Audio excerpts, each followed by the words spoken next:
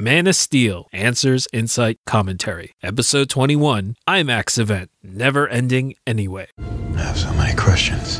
Then, of course, there's the question on everyone's mind. Then I'll ask the obvious question. Start asking questions. You're the answer, son.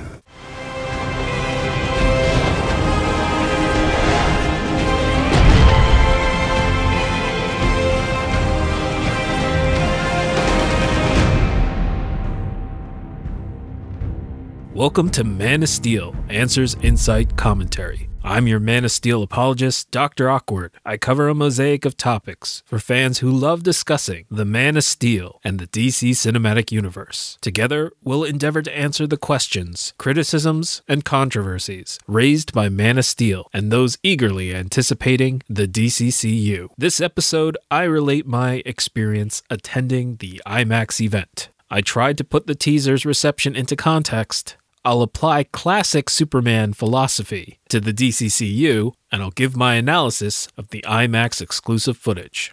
This podcast dives deep into the DC Cinematic Universe to answer the critics and the confused. This show is not meant to convert anybody, but to celebrate the films that will make up the DCCU. Reasonable minds will differ, but this is a show for fans who love Man of Steel and who love to chew their food. When it rains, it pours. Not only did we get a high-def online teaser, but we got new IMAX posters, an IMAX theater screening, and several new looks at the Trinity's costumes and the Batmobile in a Bleacher Report video with close-up B-roll footage. We are 11 months out, and I am way too excited. I figure the internet is flooded with IMAX screening accounts by the time you're listening to this, so I'm going to keep mine short. The crowd was diverse and jovial, and like when you're standing in line at a convention with fellow fans, it's pretty easy to break the ice, and the conversations that we had were all positive. The theater staff were great, and once seated, there was a lot of excitement over getting to see the film for free in IMAX a week early, and a polite scramble for pens in the crowd when I pointed out the fine print on how to redeem the coupon. Not everybody carries a pen to the theater. The trailer played twice, with Zach asking us to pay attention to the IMAX content before the second replay. And despite being quite short, just the scenes that Batman and Superman share together, the difference is appreciable, and the sound was phenomenal. Even if they hadn't generously gifted us IMAX tickets, this experience probably would have sold me on seeing it in IMAX the first time. I think the last episode I said that Zach intends for his films to be rewatched and unpacked, and I got that sense again here when he didn't just replay the footage, but wanted us to appreciate certain aspects. And so we will as we chew our food. We've barely scratched the surface of Suicide Squad and Wonder Woman, but let's try to finish what's on our plate first. The additional scene can only really be called a mere flash, perhaps less than 5 seconds if that. We see Superman looking up and getting a determined expression on his face. Then a wider shot of him breaking into a dead sprint. Then we cut to the armored Batman rising to run, and then in a final wide shot, the two are flying at each other. Superman about to do what is literally called the Superman punch in combative sports, and it cuts to black before they collide. A clash of titans. It was neat. Not visually arresting really, but profound from a story standpoint, and intriguing from an analytical one. I'll admit that my mind was churning with questions about why Superman was running, trying to gauge or calculate his relative speed, memorize his demeanor, summon answers and apologetics for half-baked questions percolating in my head, and it wasn't until we were driving home that it was pointed out to me why what we saw was so special. We were among the first to see a live-action Superman and Batman side by side in the same shot for a major motion picture. It was pointed out to me that their meeting in the normal trailer is the world's first taste of the two on screen together, but in every shot one character has his back to the audience, looming in the foreground, while the other is in the background and vice versa. Only in the IMAX footage do we, for a split second, see them together as equals, despite their conflict. And despite a preference for Superman, to me, this seems right. I don't know if the two will ever be best friends, but in the pantheon of superhero history, they are the two biggest, most iconic, and most significant superheroes, the world's finest. And for now, and in this context, I'm okay with a certain amount of equal footing. We'll talk more about about it when we break down that extra IMAX footage, but Batman and Superman have each carried the torch of pop culture relevance for superheroes and DC Comics through the years. Superman, of course, started it off in a multimedia explosion that would forever give name to the genre. Whenever we call or consider Batman a superhero, he's bearing Superman's namesake. And the first time these characters ever met in any medium was in March of 1945 on the Adventures of Superman radio program. 71 years later, they'd meet again for the first time on film in March of 2016. When the Golden Age dwindled, the only heroes to successfully survive without long periods of dormancy were Superman and Batman. Wonder Woman, Aquaman, and Green Arrow didn't go dormant, but their survival was more tenuous. Their historic team-up in the world's finest comics would make the titular series synonymous with their pairing as they took over the title for well over 100 issues and several decades. The success of their partnership was partially responsible for inspiring the creation and publication of the Justice League of America to team up DC's reinvigorated, surviving, revived,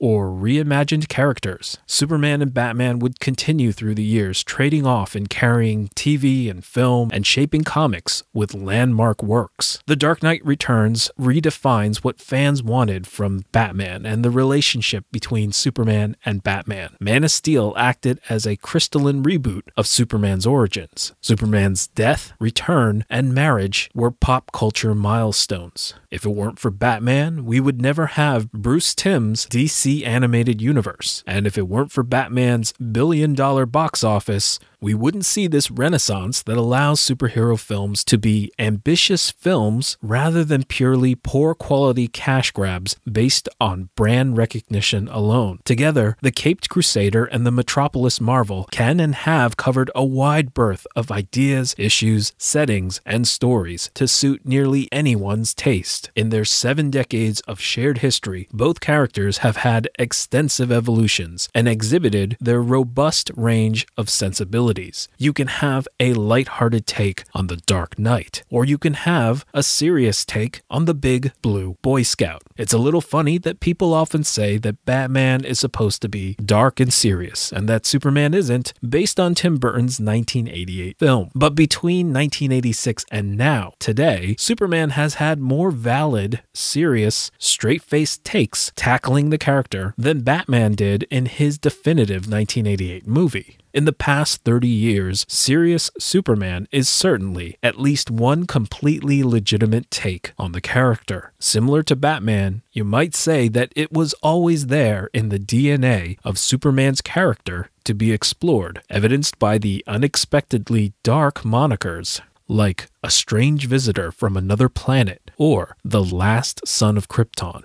And since we've already got our big screen Boy Scout, so why not another take from the last 3 decades or so of that nearly 80-year history? Yet in all that time, and with all that media in their many variations and portrayals, we have never seen Batman and Superman on screen together in a major live-action motion picture. And in my childhood, I always expected or imagined that if we did, the result might be something more along the lines of the movie versions of Mortal Kombat or Super Mario Bros. Than something as visually faithful and sincere as what we've seen from Batman v Superman. Let's not take that for granted. We are seeing Batman and Superman together in IMAX over 7 decades after their inception. This is historic, epic, and awesome. I know it's been 2 years since the announcement, with under a year to go until release, and in all that time, one can easily forget how remarkable that is. So why not just take a beat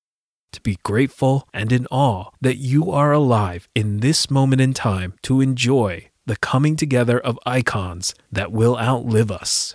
It's not a guarantee of quality or that the film will be to your taste, but it's still exciting. By the end of the film, Batman and Superman are going to be teammates. And even if they're not the best of friends or brothers, they're going to and can work together, which is a wonderful bit of meta commentary for fandom right now. We don't need to see eye to eye on everything. We can have profound differences in opinion or approach, but we can still respect one another and come together. The friendship of Superman and Batman is one of the greatest examples in fiction of friendship and ideals transcending differences in opinion. Reasonable minds differing, but each still trusting the other with his life. Yeah, they're going to fight in this film, but as a prelude to teaming up. And who knows? It's possible that this film replaces Rocky and Apollo as the go-to pop culture reference to that effect. There is bonding in battle, but I'm not going to get into the psychology of effort justification and cognitive dissonance and so on this episode. Rather, let's talk about some of the reactions to the teaser. No one smiles. It's so dark, and they're just leveraging our childhoods at the end. We get no sense of story. We have no idea who the characters are or what motivates them. They all seem stressed out. No one is having fun. There are no jokes. They made those changes just for the sake of change. Some things seem like they're there just to stir controversy. And it does nothing to address my concerns about the last film. Where's the heart? Of course, all those comments were about the first episode 7 teaser trailer for The Force Awakens, which dropped after Thanksgiving of last year. The empty hollowness of these criticisms echoes many of the judgments we're hearing about the Batman v Superman teaser. Yes, some rejected the change to the lightsaber, or projected confusion about Boyega's skin color, or groaned about the title. However, many of the other statements have been leveled at Batman v Superman, and they sound insane if you apply them to the first episode 7 teaser, even if they're true. Why are some looking for fully rendered characters or exhaustive explanations or detailed plot exposition in a teaser? Why are people looking for joy or jokes in a teaser? Considering how bitter some are over the tone of Man of Steel's first teaser when compared to the film, could an inspirational teaser possibly be received as inspirational? Rather, it makes much more sense to bridge what we know and create intrigue for what we don't. The Star Wars teaser did that with the Falcon shot at the end and the familiar audio, while the Batman v Superman teaser used Superman's story to frame it. With that perspective, it seems much ado about nothing at this point, but rather than tackle every complaint, issue, or criticism that's been raised about the teaser, all of which are likely to fade away with a subsequent teaser, or more context, or more facts about the story, I'm just going to give you 7 short reasons to enjoy the teaser. Reason number 1, we got one. Remember that the first Age of Ultron teaser dropped at the end of October, or basically 6 months before the release of the film. Instead, at 11 months out, we got a teaser rather than having to wait another half a year before seeing anything. Reason number 2, we got substance. The episode 7 teaser that we just talked about contained only 39 seconds of actual footage and 2 lines of ambiguous dialogue coming from an unknown character. We'll go into more detail in our breakdown, but the BVS trailer gave us 77 seconds of footage, way more context to work with, and several lines of dialogue from multiple characters in the film. In one sense, we know nothing, but we were given much more to let our imaginations go wild with than with that first Star Wars teaser. Reason number 3, we got questions. In supplying all that substance, we were properly filled with questions and intrigue, wanting to know more, exactly as intended with a teaser. Reason number 4, we got answers. Maybe not to the questions raised by the teaser, but certainly to some of the questions that we've been asking ourselves. What would Batman or Luthor sound like? How does the world view Superman? What has he been doing since? The teaser touches on these things. Reason number 5, we got chills, genuine emotion, unease, dread, awe, fear, and so on. The trailer actually successfully manipulated our emotions to get us to feel things. Like the TFA teaser, there is an intentional sense of dread in this teaser. Sadly, some confuse the emotion that the teaser was attempting to provoke with the emotions and the tone of the entire film. The unease you feel was intended by the filmmakers. We went into that extensively in our last episode. Reason number 6, we got surprise. The entire approach to Man of Steel was calculated to cause people to stop taking Superman for granted and as a given. The scenes that people assumed would be in there or that would go a certain way, instead shocked and surprised, leaving many to reevaluate what assumptions that they may have been taking for granted with Superman. It didn't mean that your positions had to change, but it made everyone reflect on who Superman is, what that means, and and that debate is still going on 2 years after the film's release. The teaser trailer contains many confronting images to make us ask ourselves those same challenging questions of who Superman is and who Batman is. And in and through that process, we better understand and appreciate them, and we stop taking these icons for granted.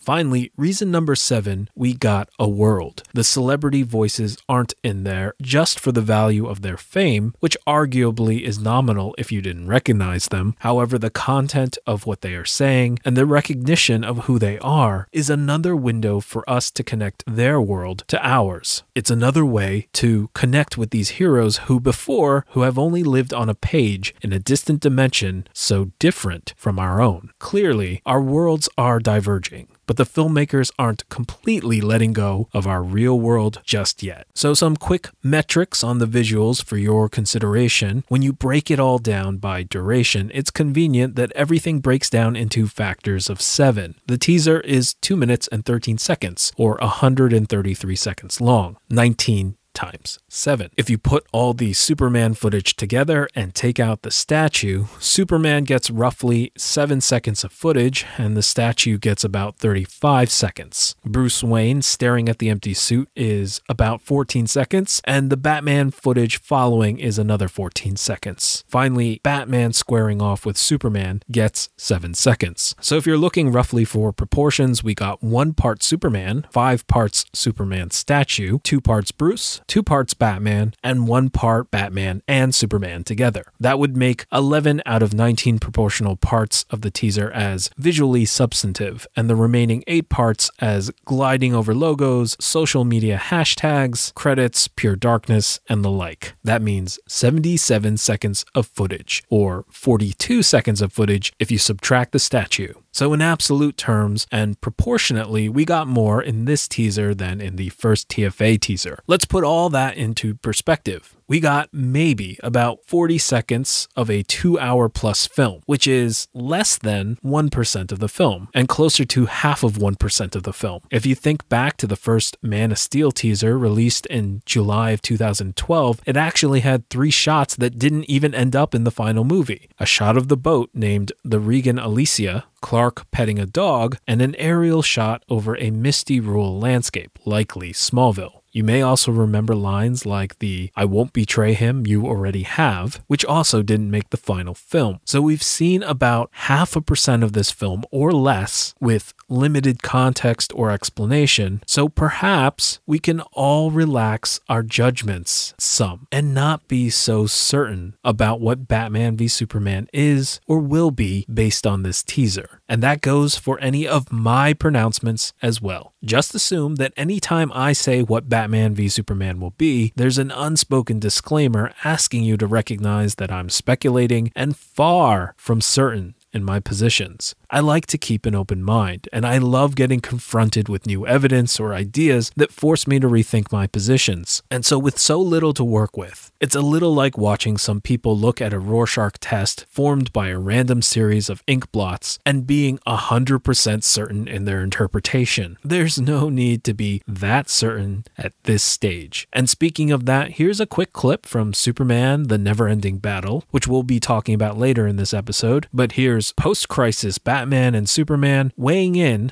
on absolute answers and extreme certainty. Never underestimate the draw of fanaticism, Clark.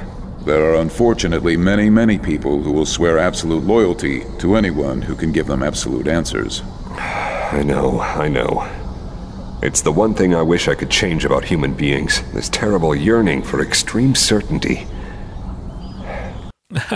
Crazy, right? That's arguably the epitome of Superman with the perfect moral compass, still questioning absolute answers and extreme certainty. We will come back to this, but for now, I'm going to shift gears and talk about my reception to the teaser. We've already discussed about how the long lead up to this point made it easy to take something so historic for granted, but I wanted to talk a little bit about nostalgia in relation to Star Wars, Superman, and let that bring us back to the never-ending battle. I'm not going to talk too much about the leak. Irrespective of its impact, Batman v Superman's metrics are still tracking well in the shadow of the Star Wars juggernaut. However, because these two were seen so close together and Star Wars was seen first, I imagine it impacted how many people received the BVS teaser. Even if it's something that should be judged on its own merits, media usually isn't experienced in a vacuum, and we're all subject to outside influences, internal biases, and so on. I know it affected mine, so maybe I'll just tell you my story, my reaction, and then see if it's applicable more generally. So as you might know, I was out of town for business, and when I'm on trips, one of the things I sometimes like to do is check out the friendly local comic book store. So on Wednesday after work, I checked out a store and picked up a few different things, including some of the issues of DC's Convergence event, like the return of Wally West or the issues with post-crisis Superman. This isn't a comic book review show, so I won't get into it, but let's just say it didn't really scratch the itch. That same day, I secured my ticket for the IMAX screening of the BVS trailer, having full faith that the WB would release that trailer online shortly thereafter, to be poured over and analyzed repeatedly. Thursday, I'm working away for something that evening, but allowed myself glimpses at the Star Wars Celebration stream, and of course, stopped to give my full attention to the second teaser trailer. Like I said, I'd been away from home, away from my family for half a month, working intensely, and I'm away from the comforts of home, and I'm hit with this teaser made out of wave after wave of nostalgia. The music of John Williams, something speeding across the desert, the familiar sounds of the TIE fighters and the blasters, the lines from Return of the Jedi, seeing my old friend R2-D2 again, seeing Chewie and smiling Han, and of course, the line, Chewie, we're home. Chewie, we're home. I was genuinely moved.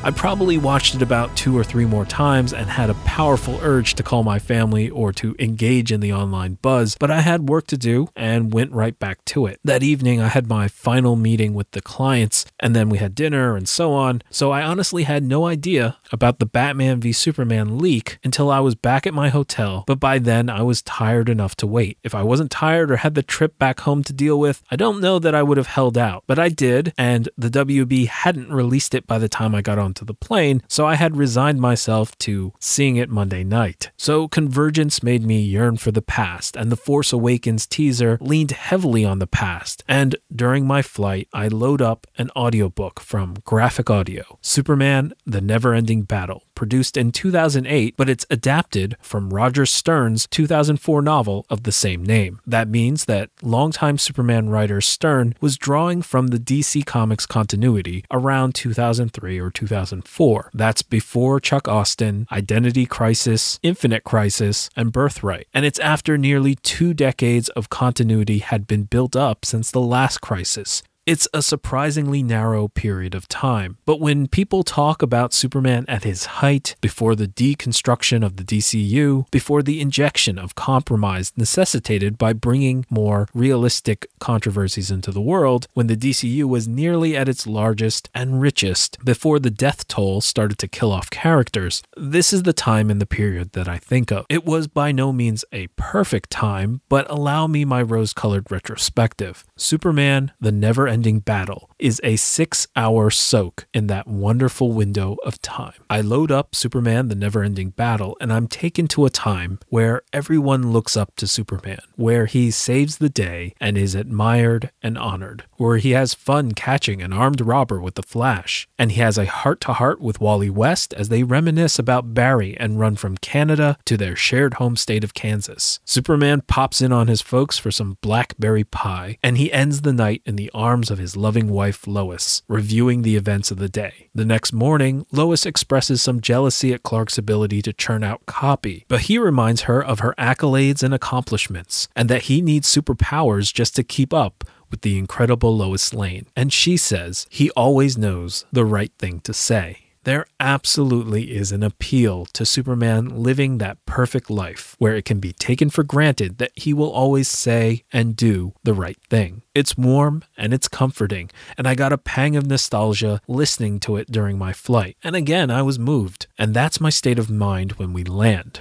And, of course, the Batman v Superman trailer drops while I'm waiting at baggage claim. Rather than wait to get home, I watched that thing buffer over my mobile data connection on a phone screen, and I had a mixture of 3 simultaneous reactions. First, I'm excited and happy at all the realistic points that they were raising. I can't believe that they're doing this, and I'm going to have so much to analyze when this comes out. Second, I had a slightly anxious feeling, not at how serious and grave the points were, but how I knew that they were going to be received by some. The teaser showed that they were continuing with the ideas of Man of Steel, and I knew that there were some who, for whatever reason, expected Batman and Superman to do a 180 away from Man of Steel, and I expected that they would complain loudly and rain on everyone else's excitement. And third and finally, I really noted that I didn't feel warm and comforted or confident. I wasn't feeling like I did watching the Force Awakens trailer or listening to Roger Stern's The Never-Ending Battle. It made me feel slightly uneasy, which seemed odd because the controversy surrounding Man of Steel never bothered me. But as I reflected on it driving home from the airport, I realized that the first 88-second teaser for The Force Awakens took much of the same tactic. I know you've watched it, and if you think back, it also relied on generating an intentional sense of dread and unease. The music was ominous. The images were disorienting glimpses. The voiceover was dark and menacing, and everyone we see seems to be anxiously on the move. We didn't see the heart of Star Wars and none of the classic cast, and not a single joke was uttered or a smile cracked. There was little to no semblance of plot or story, simply a conveyance of atmosphere and a first look at some of the principal characters. More than anything, it was meant to drive intrigue, questions, and interest. And even with a scant amount of content, it was not without its own ridiculous controversies related to the ignition of a certain new lightsaber or the color of one character's skin. And by those metrics, the BVS trailer is comparable to what we saw with the first Force Awakens teaser, in establishing our characters, a sense of the world, the atmosphere, and more. However, the Batman v Superman teaser came on the tail of an out-and-out comfort food with the second Force Awakens teaser, presented to a crowd of rabid fans who paid to be there, utterly steeped in nostalgia, and with shots that showed the benefits of months of post-production since that 88-second tease. There are still questions and intrigue in the new Force Awakens teaser, doubtless, but the elements that produced that emotional response in me were mostly nostalgic. The goal of the second Star Wars teaser was completely to comfort the audience, to assure them that Star Wars is in good hands, and to remind them of the good old things that would go on to grand new adventures in this story. And so I explained that all because it gives us context on how we receive things. You can have difficulty enjoying even your favorite food if you've just finished getting stuffed with a Thanksgiving feast. And here, between the leak and coming on the heels of Star Wars in the midst of Star Wars Celebration, the experience is different than what Warner Brothers intended. I can only speak for myself, but I know initially I unfairly compared a first look at something 11 months out to a Star Wars teaser with an entirely different tone and purpose and timeline.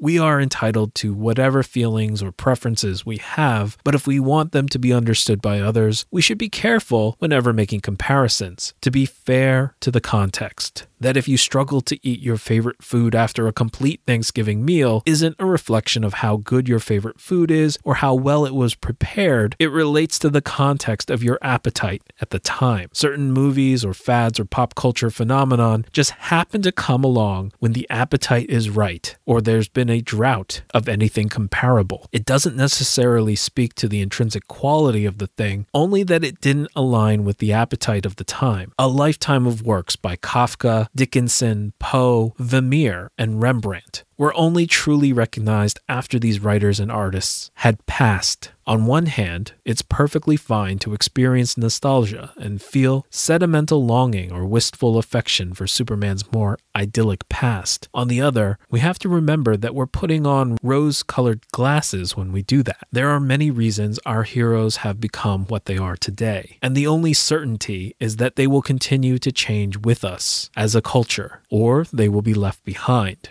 We are not without modern myths that have faded from the public consciousness because they couldn't or didn't change. We have had our tall tales of Pecos Bill, Paul Bunyan, and John Henry, who were among the most popular of that era and just able to remain recognizable references today. Superman's continual evolution allows him to be a modern myth that we pick up and take with us through time, rather than leave him to become ancient, forgotten, or stagnant. As we change, so does he as a reflection of ourselves. We may reminisce and long for the past, but to force Superman to stay there is to banish him to the same fate as Dick Tracy, originally published in 1931, or perhaps Mickey Mouse, to be more of a mascot than a living and engaging character. Whether we like it or not, the times change. Presidential motorcades don't feature open-air limousines anymore, and you can't bring liquids onto airplanes. However, we've strived for and achieved greater tolerance and understanding of how our world works, and we can share information near the speed of light in defiance of censorship, borders, or boundaries. The BVS trailer reflects a world of complexity and nuance, which includes darkness, but that does not mean that the world or the film has made Superman dark. Instead, it reflects the reality that if you are out in the world and you do good, you will face trials and tribulations. The ideal and idyllic Superman that we referenced earlier didn't start out like that. He had to overcome the reaction of the crowd. He had to cope with his alien heritage. He had to turn the contentious Batman into a friend. He had to resolve his feelings about executing the Phantom Zone criminals, and he had to reveal his secret to the woman he loved. He died, he came back to life, he got married, and went through all of that to achieve that life. He didn't just step into Metropolis a paragon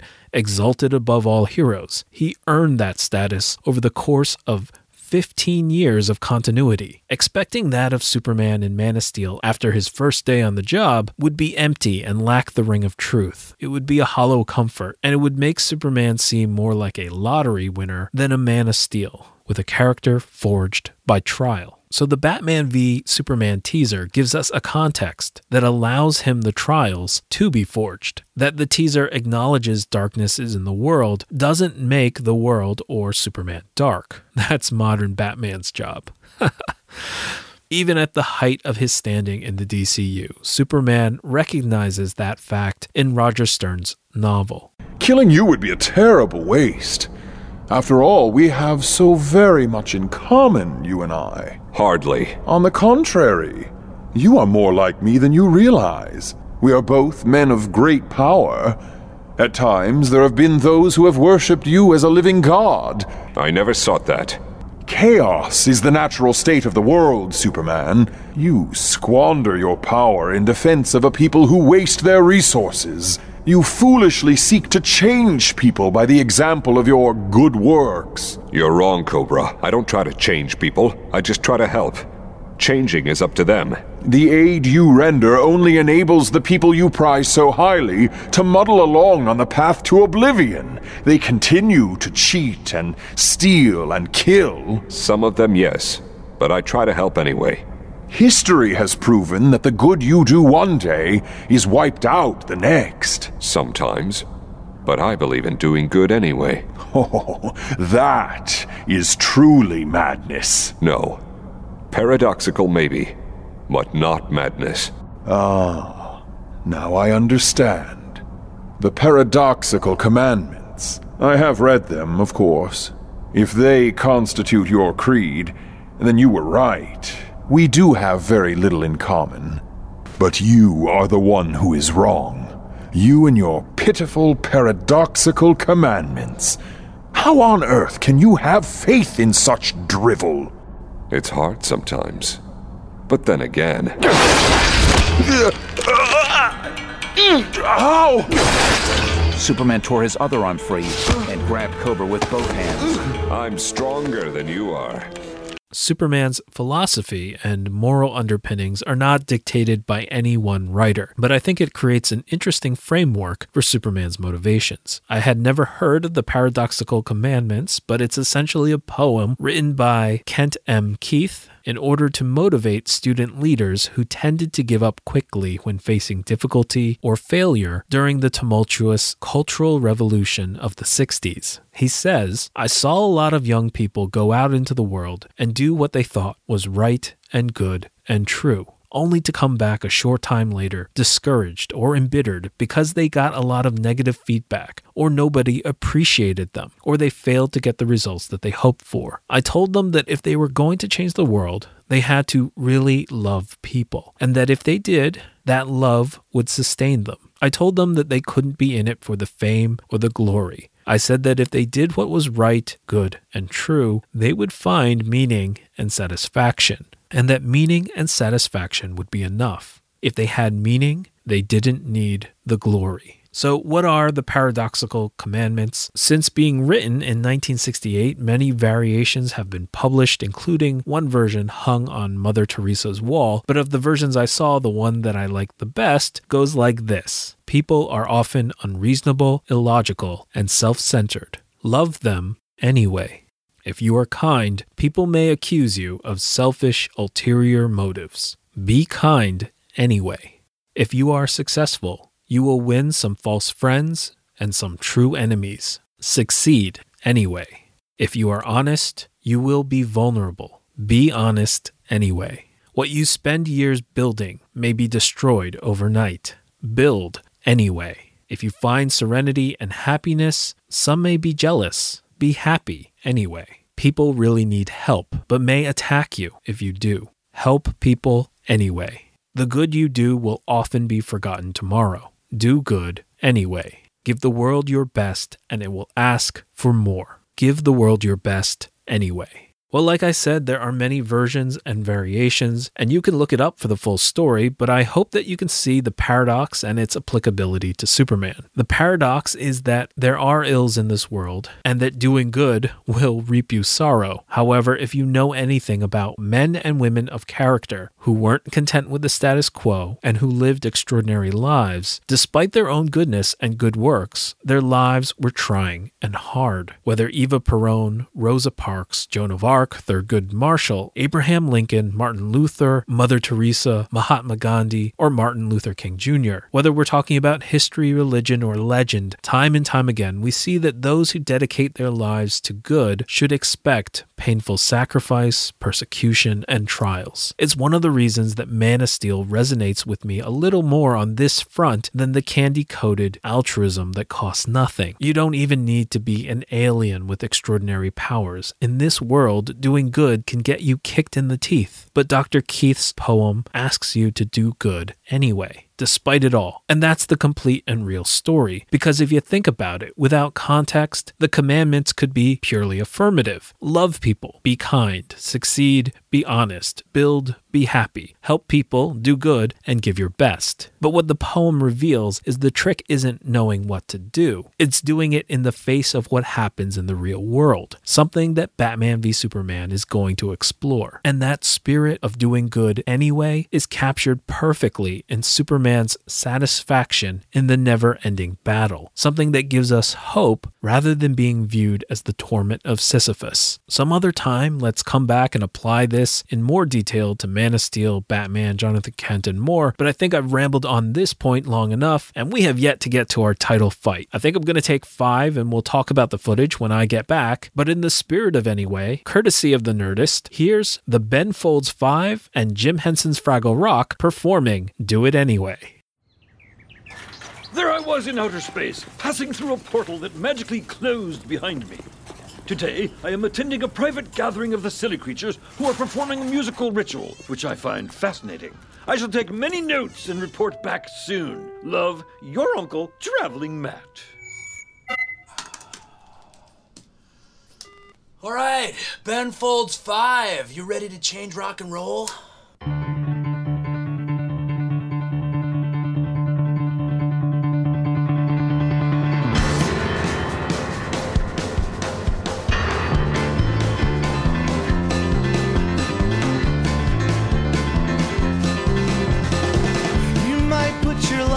trust on the line.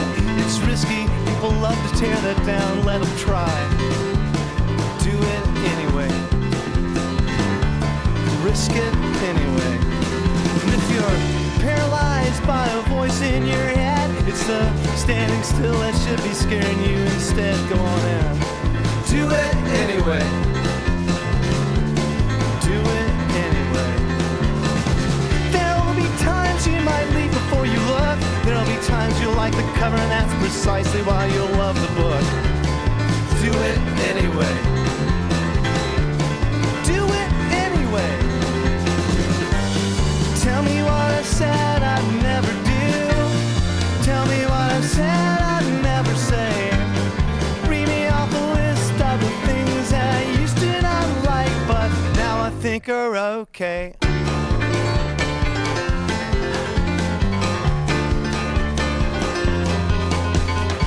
Sometimes it's not subjective, wrong and right. Deep down you know it's downright wrong, but you're invincible tonight, so you do it anyway. It's done, you did it.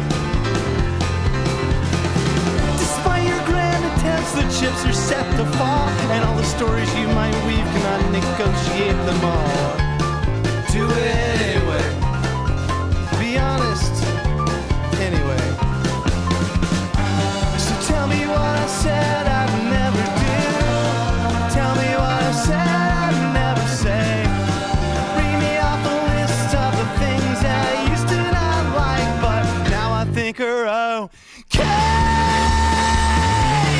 Yeah, yeah, yeah, yeah. Whoa, whoa, whoa, whoa.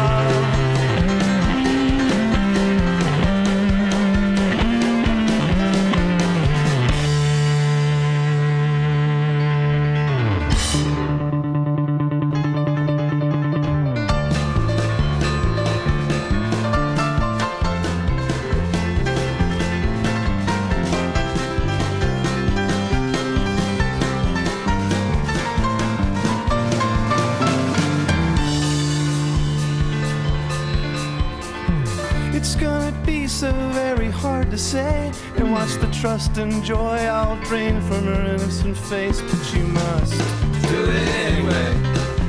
It sucks, but do it anyway. Call it surrender, but you know that's a joke, and the punchline is you were actually never in control, but still surrender anyway. Tell me what you said you'd never do. Tell me what you said you'd never say.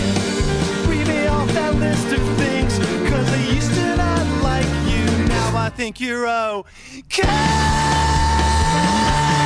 Yeah, yeah, yeah, yeah. Whoa, whoa, whoa, whoa. Everybody knows that you just gotta do it anyway.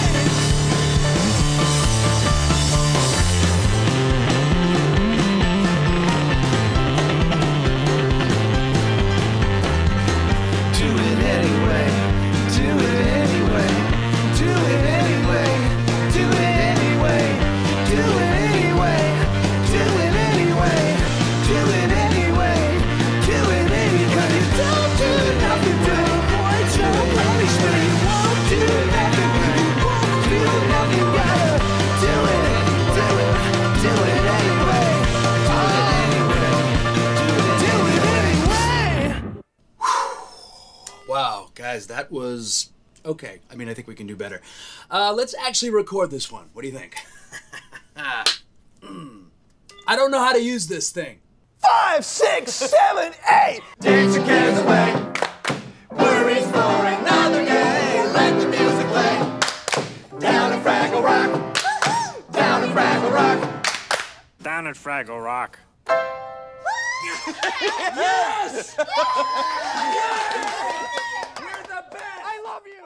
Okay, let's really break down these 4 seconds across 4 shots. In the first shot, we are close in and we see Superman from the shoulders up. It is a dark and stormy night, but it's clear that we're indoors. I don't recall any quote-unquote battle damage, but he had some hair that had fallen out of place, and I've been told that people are excited by the return of the S-curl or the spit curl. There's that remembrance and warmth of nostalgia again, and I don't begrudge anybody that gets something from that. If you see Christopher Reeve in Superman's face when he's in the gravity beam of the World Engine, and that makes you feel good, I'm happy for you. However, I'm sure you're aware that he's not sporting that hairstyle anywhere else in the teaser, or when he lands in front of Batman. But we'll see. Who says Superman can only have one hairstyle? In Man of Steel, Clark actually has a few different haircuts, and the Batman v Superman hairstyle already seems a little different than Man of Steel. So there's hope if you're holding out for an S-curl. The main thing that we get from the first shot is Superman's expression, which is truly determined. He sort of clenches his jaw and inhales, and it was so fast, I don't know if he was angry or what, but I didn't get the impression that he was a reluctant participant. Of course, we don't know the context. If my read of him being determined is accurate, who's to say that he isn't determined to get information out of Batman or to stop Batman without hurting him more than he's determined to fight? Again, this is a teaser, people, and we've seen less than a minute of footage. The next shot pulls back far enough that we have a full body view of Superman, and we see Superman running, not flying, floating, or using super speed, and this generates a lot of questions. Is he running because he has to or because he wants to? If he can't fly and the sequence follows the "do you bleed" line, then what has changed? Of course, this assumes a certain degree of efficacy from Superman, that he wants to do his best, and maybe he doesn't. Maybe the scene simply looked cool, and for that split second, Snyder and the fight choreographer all agreed that Superman running without super speed or flying was the right visual choice. But to explore some of the other possibilities, let's say Superman wants to be effective. Is it reasonable to assume that he'd use super speed or flight? I think so. From Man of Steel, we've seen what Superman's go-to move is at this range, and it's basically variations on flying tackles. He does try to take a swing at Faora and Zod, but those attempts were largely unsuccessful. Man of Steel does a good job of showing flight as second nature once he gains it. That doesn't make it impossible that he'd choose to run, but flying does seem to be his preference. We don't know how much time has elapsed since Man of Steel, and it's possible that Superman has leveled up his fighting technique, but I don't think so. With the Kryptonians gone, who would he need fighting techniques against? I'm not excluding the possibility, but I'm inclined to go with the old analogy of Superman as a fireman, that first responder who rescues you, and Batman as a policeman who actively patrols to stop criminals. With a policeman, it's more natural to think of martial arts as being a part of the training for the job. However, with a fireman, boxing and Brazilian Jiu-Jitsu don't necessarily spring to mind. Now, if he wants to fly, and he can, but doesn't, why not? Well, we can play mix and match with some of the insights that we've gained in our past episodes to formulate a way that Batman might clip Superman's wings or suppress his speed. We've discussed in the past how Kryptonians seem to emit a field while flying. You can see it when Superman first takes flight and the snow swirls around his fist. You can also see it when Zod's gauntlet floats in the air, and in a couple other places in the movie. Well, anything that generates a field like that is arguably something that can be detected and measured. And if we borrow from John Byrne's Man of Steel and put one of Superman's many interests at stake, like the lives of innocents, his secret identity, etc., then Batman could show Superman a detector tied to a detonator that goes off if Superman uses any power that generates a field, like strength, super speed, or heat vision. Of course, if Batman has that much power over Superman's will, then why does he need to fight him to get what he wants? In Byrne's story, he wanted Superman's cooperation, so they didn't need to fight. Here, if the hostages are what controls Superman, then why wouldn't Batman just force a surrender? Well, we don't know. Perhaps there's a reason or a possibility, but I think that anything controlling Superman only based on his interests doesn't account for why he's fighting. It can be part of the reason, but not all of it. It can explain why Superman doesn't incinerate Batman from the sky, drop a rocket on his head, or crumple him into a ball in an instant, but it doesn't necessarily explain them running to punch each other. So I'm inclined to believe that Superman can't fly in that shot. So far, there are two things that we know that can do that to Superman while he's conscious. Because remember from the film that we've seen him knocked out of the air and lose lose control. The first is obviously Kryptonian atmosphere. When Superman tries to take on the World Engine, there's a short sequence where he flies through a cloud of particulate and loses his ability to fly. As he tumbles from the sky, he coughs the atmosphere out of his lungs and regains the ability to fly. The second time Superman is unable to fly is after taking on the World Engine. Superman is so exhausted he has to recharge before he can make it to Metropolis. So his reserves were brought low enough that Superman couldn't even stand up until he recharged. We might be able to come up with ways where Superman has been drained of his power or has some sort of exposure to Kryptonian atmosphere. Regarding the latter, however, let's not forget that Lois could not survive aboard the Black Zero without wearing a helmet with a breather, and here it appears that Batman's suit is not airtight. Well, the obvious go-to would be kryptonite, but if so, apparently it isn't so debilitating that it allows Batman to impose his will upon Superman without fighting. This isn't a case of Superman crumpling and falling to his knees before Luthor's kryptonite ring, or being unable to take a necklace off his neck, or being staggered by a mere sliver of glowing meteor rock. So there seems to be more going on here than following the mere tradition of kryptonite. The effects may be different than what we know or what we expect. However, I'm holding out hope that there is no kryptonite. I've discussed my reasons why in the past, but part of the reason is also because I wouldn't mind seeing a really clever plan that's totally unique to Batman. I'm a Superman fan, but if Batman is going to have a fighting chance, I'd love to see that chance stem from his character as intelligent, prepared, but also daring. Something worthy of Superman and worthy of Batman. Kryptonite is definitely something easy and intuitive for the audience at large, but it's also something that doesn't really take the world's greatest detective to deploy. If someone has an express weakness, I don't think you get any creativity points for bringing their weakness into battle. So I'd be really interested to see if they develop a game plan for Batman that's clever enough to earn the respect of even die-hard Superman fans. Bonus points if the plan has attributes that make it reasonably exclusive to Batman, so that not every villain can use it henceforth as their plan. Most will acknowledge when something is ingenious, even if put forth by your competitor or opponent, unless they're too bitter to recognize it. In that respect, I know that my expectations are unrealistically high when I think that we've yet to see a plan of that caliber in all their history together. But I'm keeping an open mind until we learn otherwise. If you've got a brilliant Batman-level contingency plan for the Man of Steel that doesn't require rewriting the story as is, or introducing new rules like kryptonite magic or previously unseen technology, definitely write in so that I can share it on the show. In the next shot, we see Batman running towards Superman. And so we've thought a little bit about this situation from Superman's perspective, how he might hold back in the gravest extreme, but he doesn't seem like the kind of person that punches people unprovoked. What about Batman's perspective? Well, we don't know. Some variations of Batman don't need an excuse to fight, and those variations enjoy fighting as an extension of testing themselves. Other variations are more in line with Superman's traditional philosophy and use only the bare minimum of force. If this Batman takes his cues from DKR, it's possible that Batman is a bit cruel and enjoys inflicting pain. It's difficult to reconcile his line in the teaser as purely utilitarian, unless he believes he can actually intimidate Superman with his words. So this Batman may not be the cold, dispassionate, and logical fighter in all instances, but more like the one who wanted to make the leader of the mutants eat garbage, only to get wrecked before returning with a cooler head and to deliver that quotable line, "You don't get it. This isn't a mud hole. It's an operating table, and I'm the surgeon." We may get the Berserker or the surgeon, or both. The push and pull of what the filmmakers present and what's in our heads is how the icon gets shaped over time. He doesn't have to be calculating every time, even if that's my preference and experience. Even if Batman is out of his depth, I don't think he's so batty that he'd run at a fully powered Superman and expect to prevail unless he had something up his sleeve. Either Superman has to be powered down somewhat or in some way, and/or Batman believes that his suit can bring him up enough to justify the collision. Batman is arguably reckless and insane and self-destructive and crazy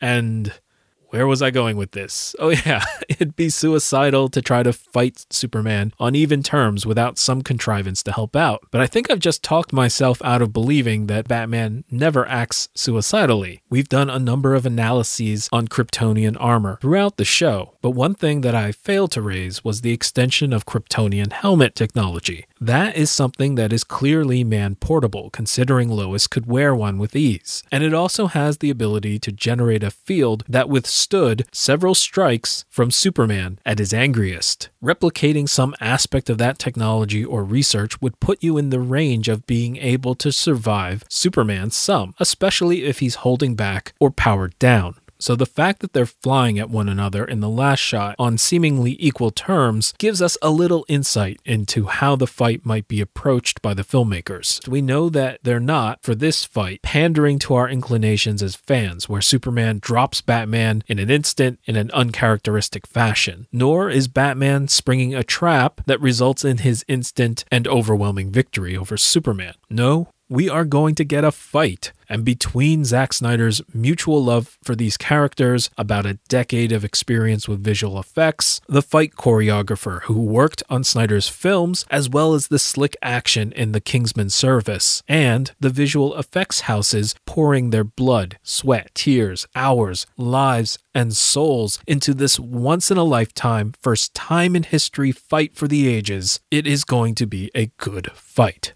From an action standpoint, I don't really have any doubts. The specific shot didn't seem like something that I'd want as desktop wallpaper right now, but we're talking about a tiny glimpse into a fight card which people are passionately working on in post-production as we speak. So to have a fight between these two on that scale, there's gonna have to be some compromise, but that's a good thing. Superman probably isn't at full power or going full out to come down to Batman's level, and Batman isn't going to be his true self by wearing armor and staging elaborate contingencies to bring himself up towards Superman. I imagine they'll stage it so Batman has the edge in technique, technology, and tactics, but Superman will have sheer strength, spirit, and stamina. Both are still in character, but not in their purest form. Before this teaser dropped, when you closed your eyes and imagined Batman, I doubt you pictured him in a suit armored to this level. And when you think of Superman's powers and fighting, I doubt running at somebody to punch them ever crossed your mind. The reason this is good is because it quarantines this fight as being its own and special case. Superman as a character can still have his full suite of powers at complete strength outside of this battle, and Batman isn't faced with having to wear this suit of armor for all time, just because he wore it once. And so we get our furious fight, but also the preservation of our ideal versions of the character when they shake hands, make up, and start that Justice League. It's just my guess, but I can imagine the fight ending in an ambiguous stalemate, which will leave fans debating forever who actually quote-unquote won that fight. And if they do that, I will laugh and laugh. Of course, I'm just speculating here. Let me know how you see this going down. So much more to talk about, but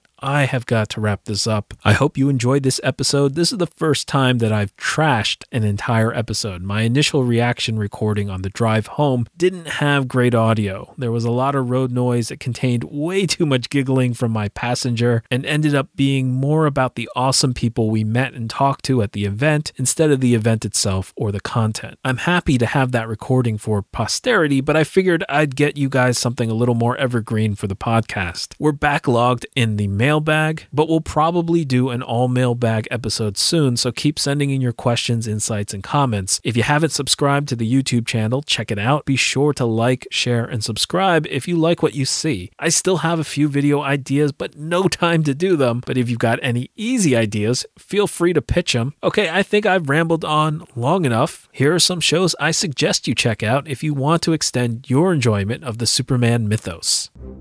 Gathered together from the far reaches of the internet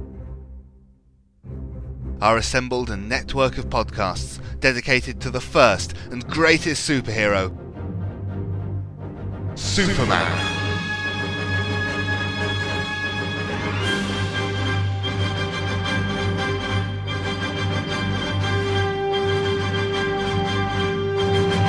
The Superman Podcast Network is dedicated to covering all aspects of the Superman legend, featuring Superman and Batman, Golden Age Superman, the Superman Fan Podcast, the DC Comics Presents show, From Crisis to Crisis, a Superman podcast. It's Superman, the Schuster Herald Podcast, the Kara Zor-El Podcast, Superman Forever Radio, Superman Lives, Up, Up, and Away, Cadmus to Crisis, a Superboy podcast, The Amateur Steel, a John Henry Irons podcast, the world's best podcast, and Radio Kale from SupermanHomepage.com. Join hosts Michael Bradley, John Wilson, Billy Hogan, Charlie Niemeyer, Russell Bragg, Jeffrey Taylor, Michael Bailey, Scott Gardner, Sam Rizzo, Danny Sabb, Bob Fisher, Brismo, Mario Benessi, Drew Wintermeyer, David Byer, Matthew Epps. I'm Isaac. I'm Adam. Steve Eunice, and co-host Scotty V at SupermanPodcastNetwork.com. Thanks so much for listening. I just love discussing this stuff, and if you've been sticking with me, hopefully you do too. I'm genuinely grateful for each and every listener, and hope you'll join us at manofsteelanswers.com. That way, if you've got questions you want answered, or insights that you want to share, or commentary to make, you can post in the comments for all your like-minded apologists to see. Or you can email me at mosaic@manofsteelanswers.com. If you like what you heard, please review the show on iTunes or Stitcher, and subscribe. This is Dr. Awkward, your DC Cinematic Universe apologist, signing off. See you next time.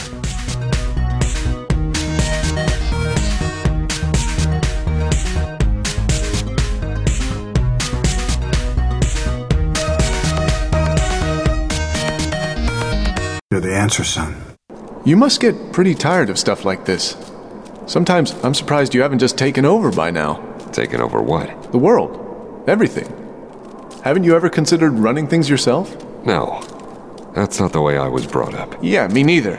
But let me play devil's advocate for a moment. Seriously, it's not like the world's leaders have been doing all that great a job. Do you mean to sit there and tell me that, with all the power you have, you've never given it any thought? All right. I won't say that I never gave it any thought. But not for any great length of time, and never very seriously. Even if I wanted that kind of authority, and I don't, it wouldn't work. There would still be despots like Cobra. And besides, I'm not immortal. Let's say that I set myself up as world dictator. It wouldn't last. Whatever I accomplished would come apart once I died. You think so? It's the history of the world. Warlords die and empires crumble. I've always thought that George Washington set the best example for how to run things. He could probably have become a king, you know. I'll have to take your word for it.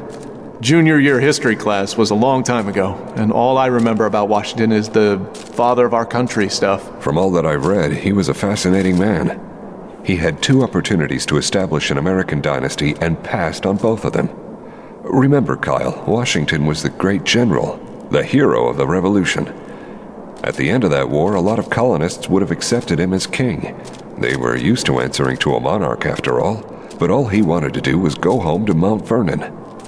Even George III was impressed. The King of England?